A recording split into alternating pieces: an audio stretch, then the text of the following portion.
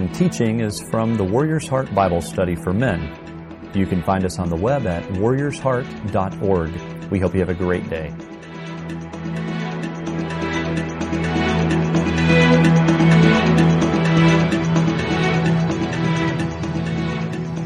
This is a special season of my life when I don't have anything on television that I put on my calendar. And this is pretty common, actually. My schedule is just so full, I just don't usually make room in my calendar for a show on TV. Even the most popular ones, I haven't been all that interested in making sure that I'm there to watch the broadcast. But that wasn't always true. There was a time in my life when Monday nights was almost sacred. And there was something on schedule that wasn't on my calendar, but it was in my mind. And I always tried to make sure that I was at home to watch that with my family. And in fact, there were times when I would actually deny or turn down opportunities for even ministry because I wanted to be home on Monday night. And that show was called 24. And I was a Jack Bauer fan. I mean, I can't imagine how you can actually control the world with a 9mm semi-automatic and a laptop.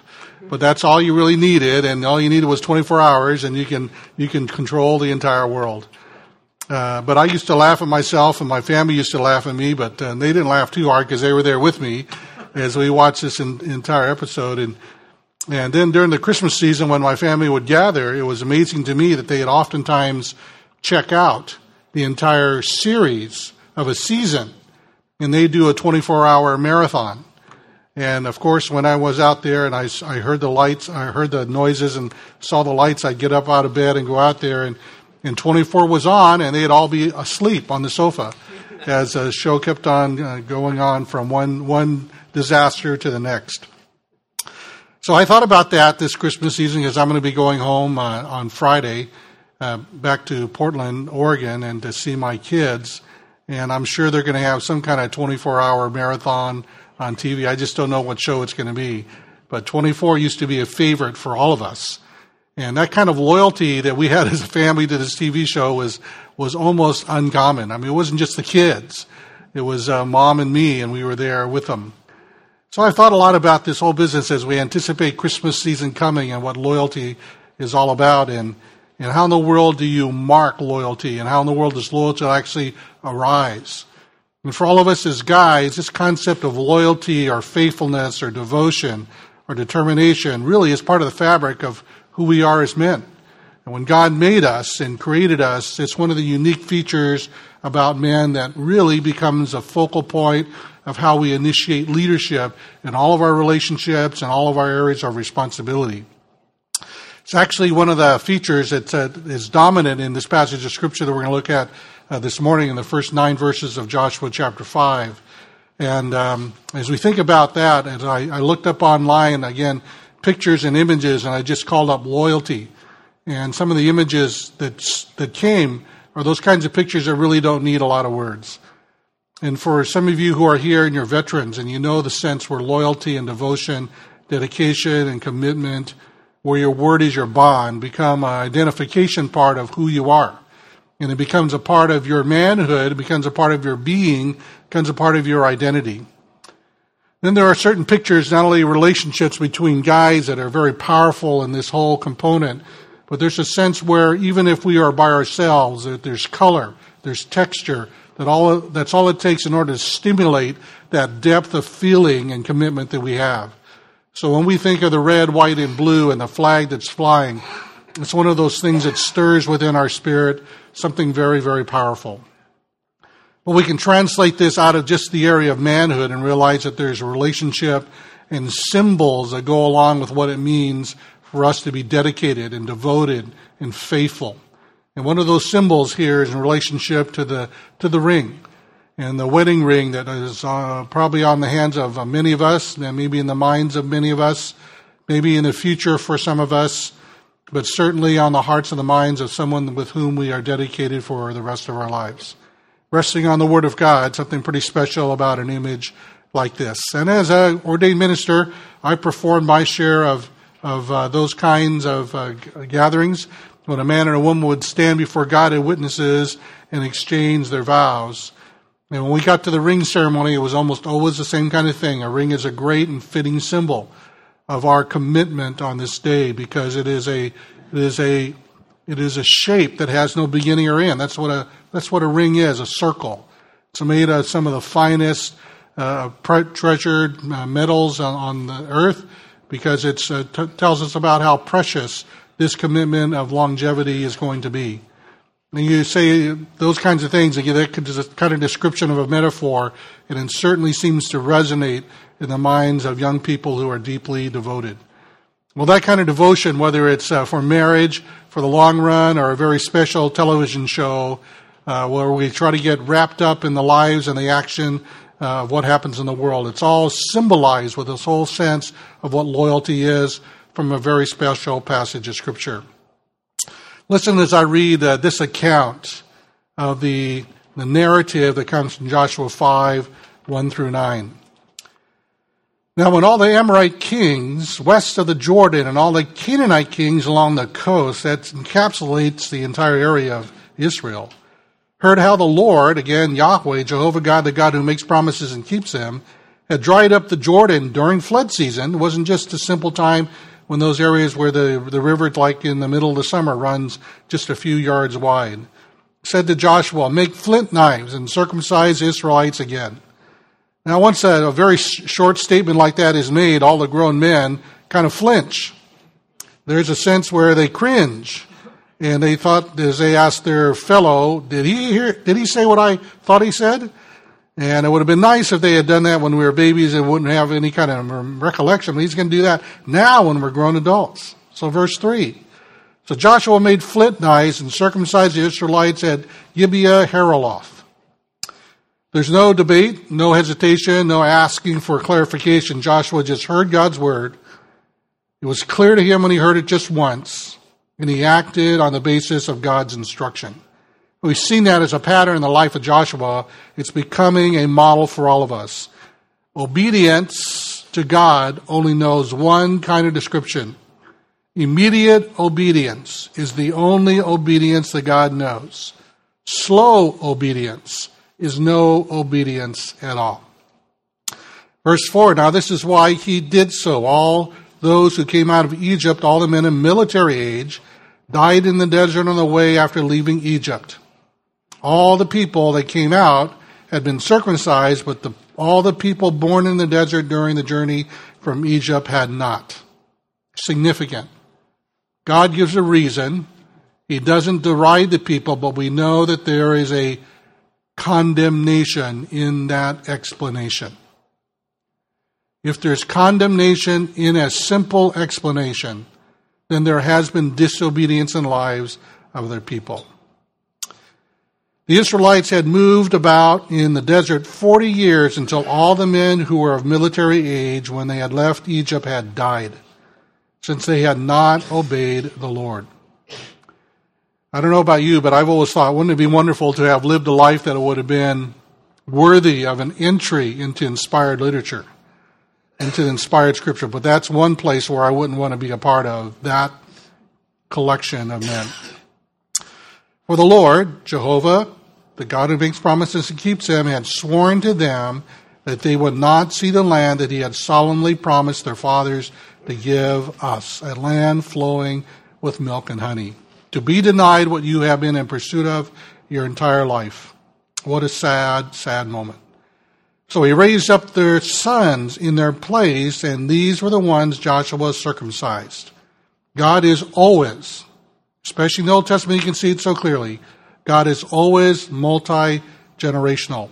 He is not locked into a single generation.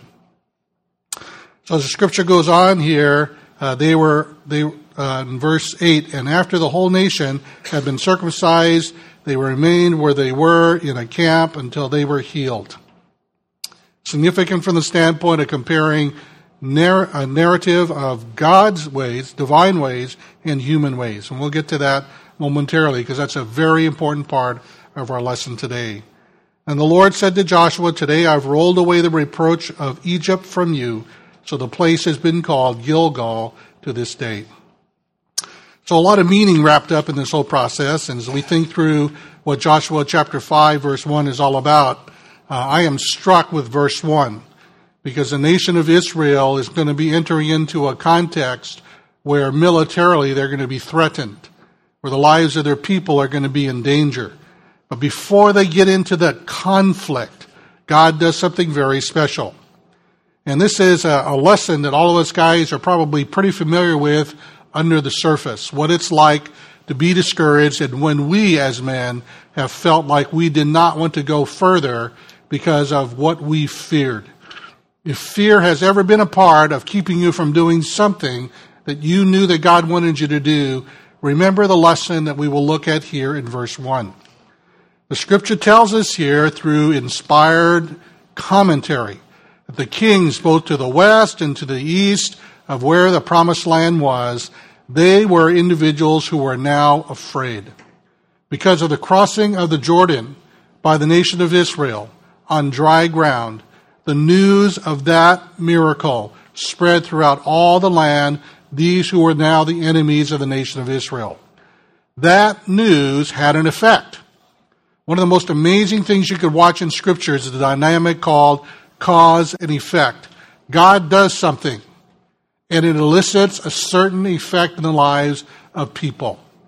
We know what that's like when suddenly we see circumstances around us, and it takes away the actual courage and strength in our spirit, and we almost don't want to move forward. We could feel the weakness enter into our knees, and our determination in our mind evaporates. That's what's happening here to the nations around where Israel is crossing now to challenge them with regard to this real estate. And the Bible says this is the effect. Their hearts melted and they no longer had courage to face the Israelites. This was God's designed impact. God wanted this to happen. If you were ever in a situation as an individual when suddenly you realized that circumstances had a tremendous impact on us and took away our courage, will you remember this lesson?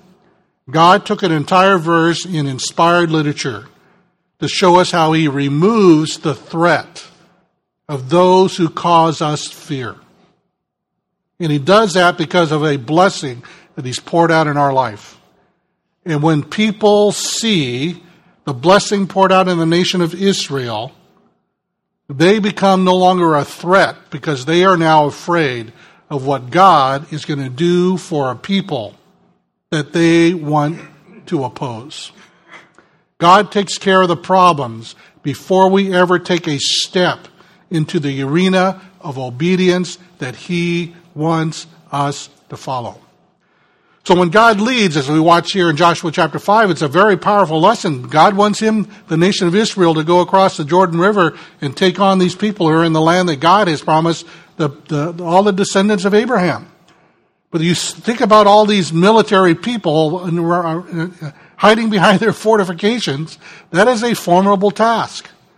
And now the nation of Israel out there with no fortification, but just a people group wandering. They are now going to take on these enemies with a military onslaught.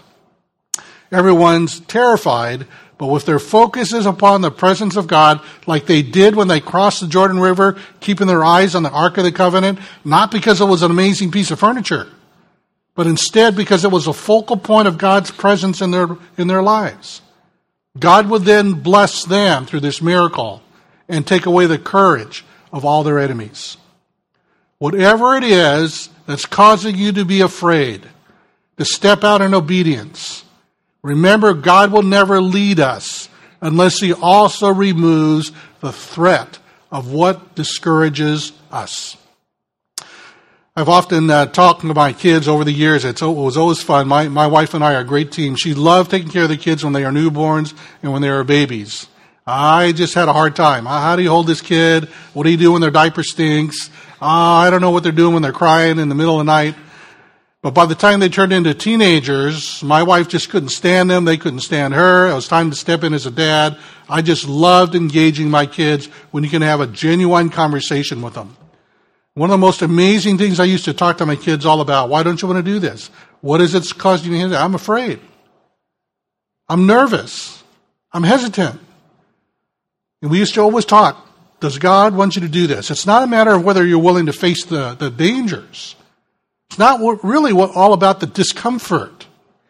It's all about determining God's will for your life. If God wants you to do this, He's going to pave the way for you to enjoy a life of blessing as you obey Him. Now, there are aberrations from that. I understand that.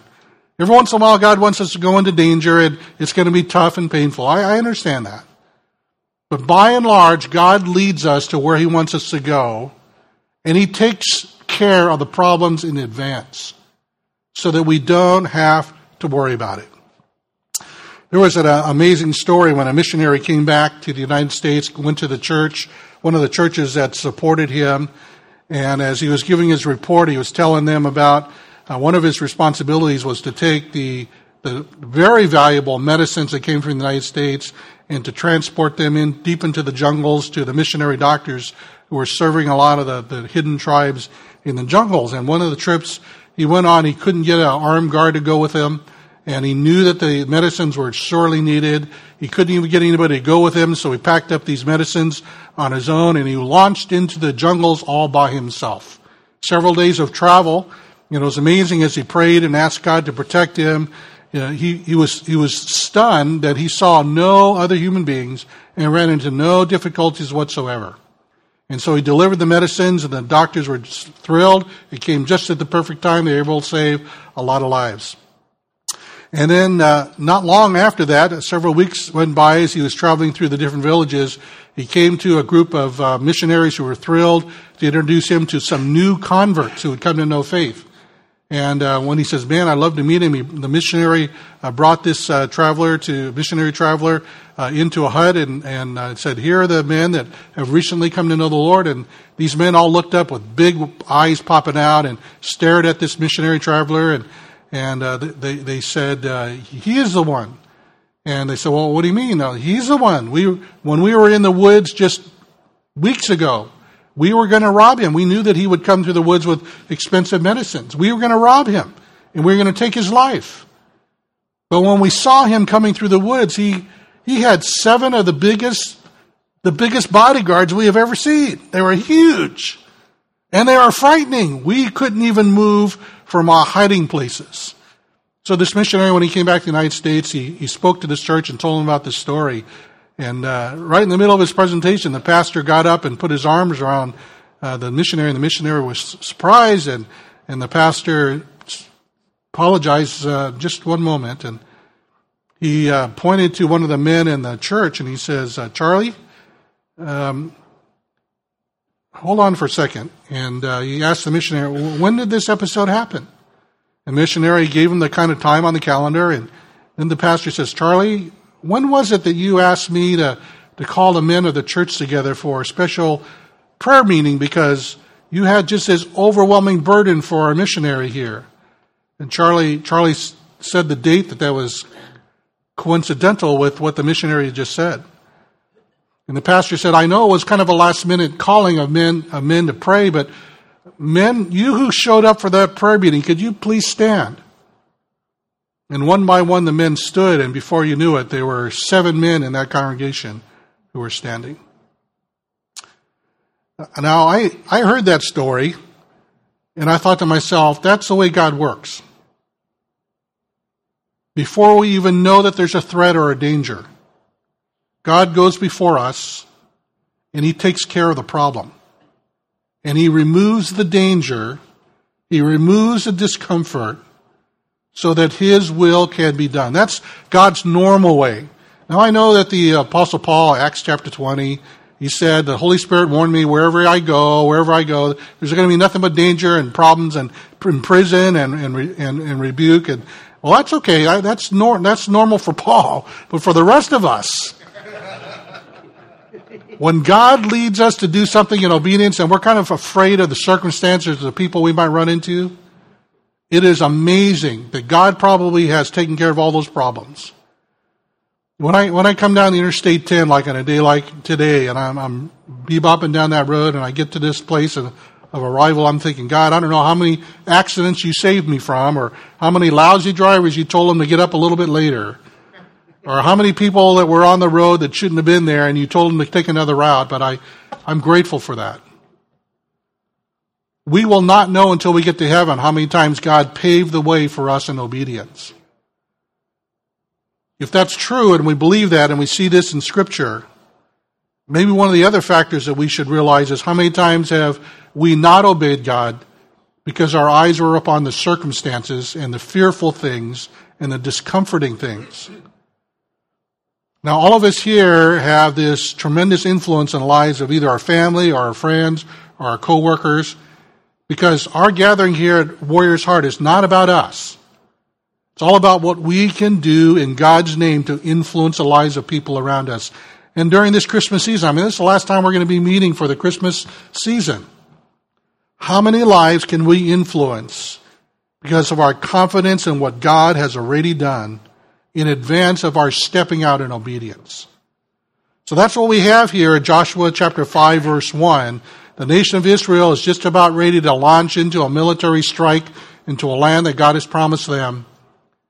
And before they can even go anywhere, God has shown us, all the observers from generations gone by, how He caused the enemies of the nation of Israel to be overwhelmed with fear.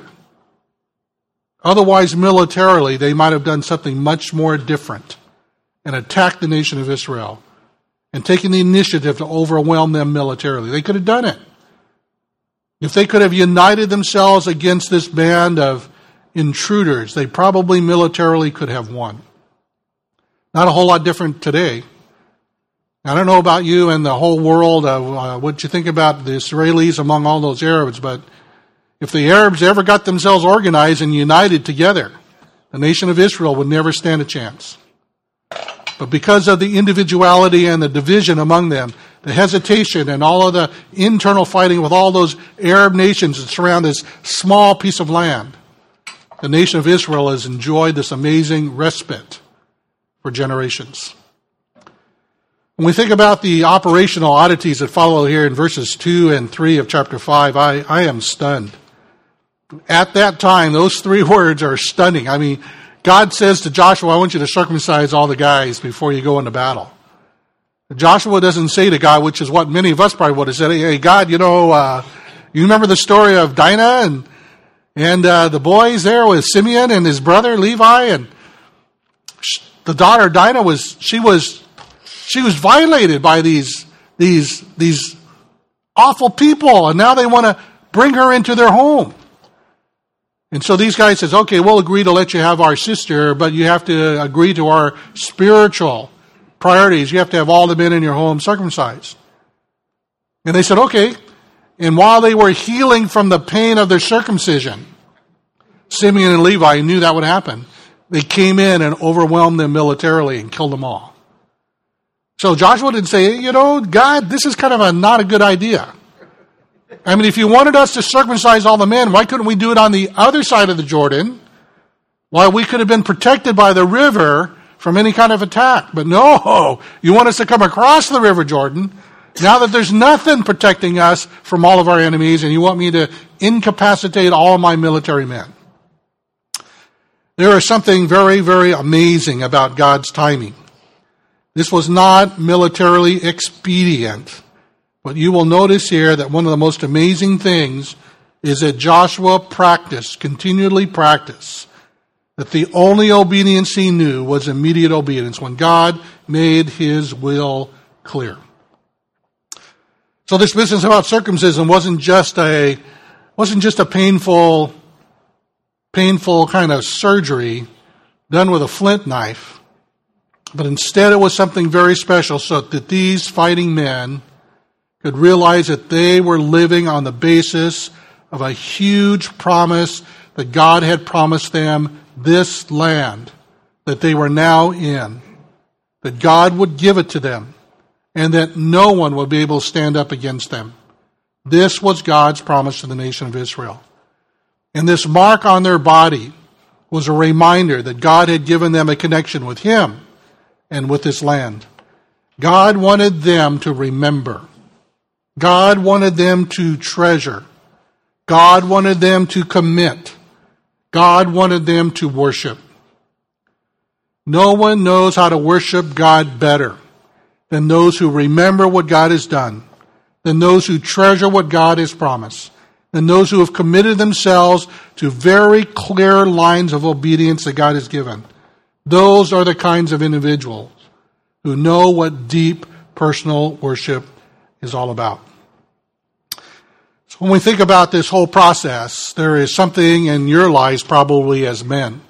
You've made promises to Almighty God. He has given you clear direction. Are you courageous enough to trust Him, even though the circumstances around us and the avenue of what God has called us to do seem incredibly dangerous? Well, there were good reasons for this circumcision, because all the men of military age died in the desert. Those who had been circumcised before they left Egypt, they realized that mark on their body recognized that they had a connection with the promises of Almighty God. But these who had been given this tremendous miracle of being rescued from Egypt, being eyewitnesses and experiential individuals of crossing the Red Sea, being the recipients of God's amazing commandments through Moses, these men forgot or ignored or overlooked the value of passing on to their children the importance of their connection to the same Almighty God. None of them were circumcised who were born in their wilderness journey. Gentlemen, one of the great lessons that God is telling us here, we must be multi-generational in our thinking, as is God. It's not just about us, not just about how we live our lives, but how we are spiritually impacting the next generation. Maybe it was providential that we had an announcement about children's ministries. Because when we pour into that generation that's coming up, God knows that we are thinking way beyond just ourselves. And we are investing in the generation that's coming up.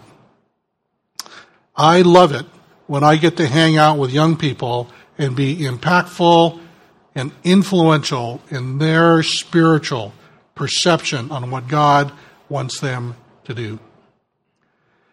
All the people that had come out had been circumcised, but none of the ones in the desert had done it.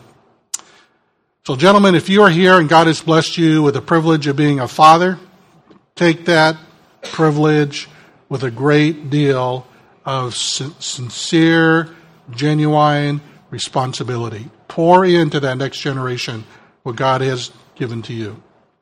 If you have not been blessed with kids, it's not a matter of being left out of this. Find kids who can be blessed by you. And there are plenty of them out there.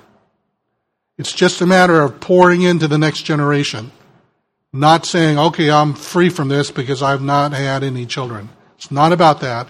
It's a matter of whether or not we'll pour in to the generation to come. So the scripture tells us here that whole thing of relationships, that those who are of military age who had left Egypt. God keeps on repeating this from a couple of different perspectives. He doesn't want us to miss this. Physical death is a natural cause, but physical death can also be God removing the privilege of blessing in our lives if we live a life where we forget what God wants us to do. Raising up their sons in their place, it's an amazing thing when we consider the possibilities of what God wants us to do. I was doing some reading and I was stunned when I was doing some reading on modern air travel. And one of the features in this particular presentation of modern air travel was what the baggage handlers learn about people who travel today in our very busy society. And a group of them were together and they were asked, well, you guys probably get a lot of lost luggage and a lot of lost articles out of luggage. What in the world are the funny things that you've seen? And they tell some of the funny stories and some of the funny things and the oddities. And then the person in the interview did a really good job of interviewing. They asked some humorous things to take down some of the guards. They tell some favorite things so that there's winning trust. And then they ask the question that they really want to ask after they've won the trust and broken down some of the walls. What is the one thing that's the most commonly lost article in airline travel? There was this huge silence. And all the guys who were there, who were baggage handlers, they kind of looked at each other knowingly, wondering who's going to tell this interviewer what they all knew to be positive. Without any debate, without any seconds, without any thirds, the number one thing that they find as far as lost articles in airline luggage, men's wedding rings. There was no debate, there was no second, there was no thing, I think about that. No. All of them knew the most commonly lost item in airline luggage was men's wedding rings. Because when men travel, they take them off. So that when they go to a new place where no one knows them, it gives them opportunity to do things they should not do when they made a promise before God and witnesses that they would be faithful to one. Now that's a huge commentary on our culture. May Warrior's Heart set us apart as being very different from all of that. That faithfulness to what God has given to us as a charge would be nothing more than a reflection on how faithful He has been to us, even before we step into any avenue of obedience. God takes care of the problems. He asks us simply to demonstrate our obedience to Him through trust, that we have nothing to worry about even though our eyes and our minds might be afraid of what other men of the world might be afraid of. As we wrap up this section here, the scripture simply says that the Lord said, I have rolled away the reproach of Egypt. God acknowledges a completed task. God has taken away the reproach of the nation of Israel that they would never be able to take this land because they were now in it, regardless of the formidable enemy that they were now facing. And they called the place Gilgal. God would fight for Israel as a covenant-keeping blessing. God keeps His promises to us, and He simply asks us to be faithful and obedient to Him. Let's pray. Father, thank you so much for this lesson. It is tucked away here in the Scripture, and so many times we read over it quickly, and yet you put some things here in amazing order, that as we end our year here in 2013, our attention is now riveted to what you've done here so precisely. All of us men, Lord, face opportunities and directions from you, and sometimes we just shrink back because we just think it's too difficult or too uncomfortable. Will you remind us of this passage, Lord, at those times? Whether it's a word that needs to be spoken, an action that needs to be taken, expression that needs to be fulfilled. Whatever it is, Lord, that we shrink back from, help us to look at you instead of the circumstances. Thank you, Father, for this lesson, and bless the table talk that ensues. We pray all this in Jesus' name. Amen.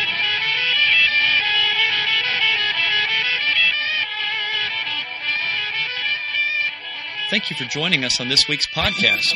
We hope you can join us in person. We meet Thursday mornings at 6:30 a.m. in the Fellowship Center of Houston's First Baptist Church. For more details and to register, you can visit us on the web at warriorsheart.org. That's warriorsheart.org. We hope you have a great day.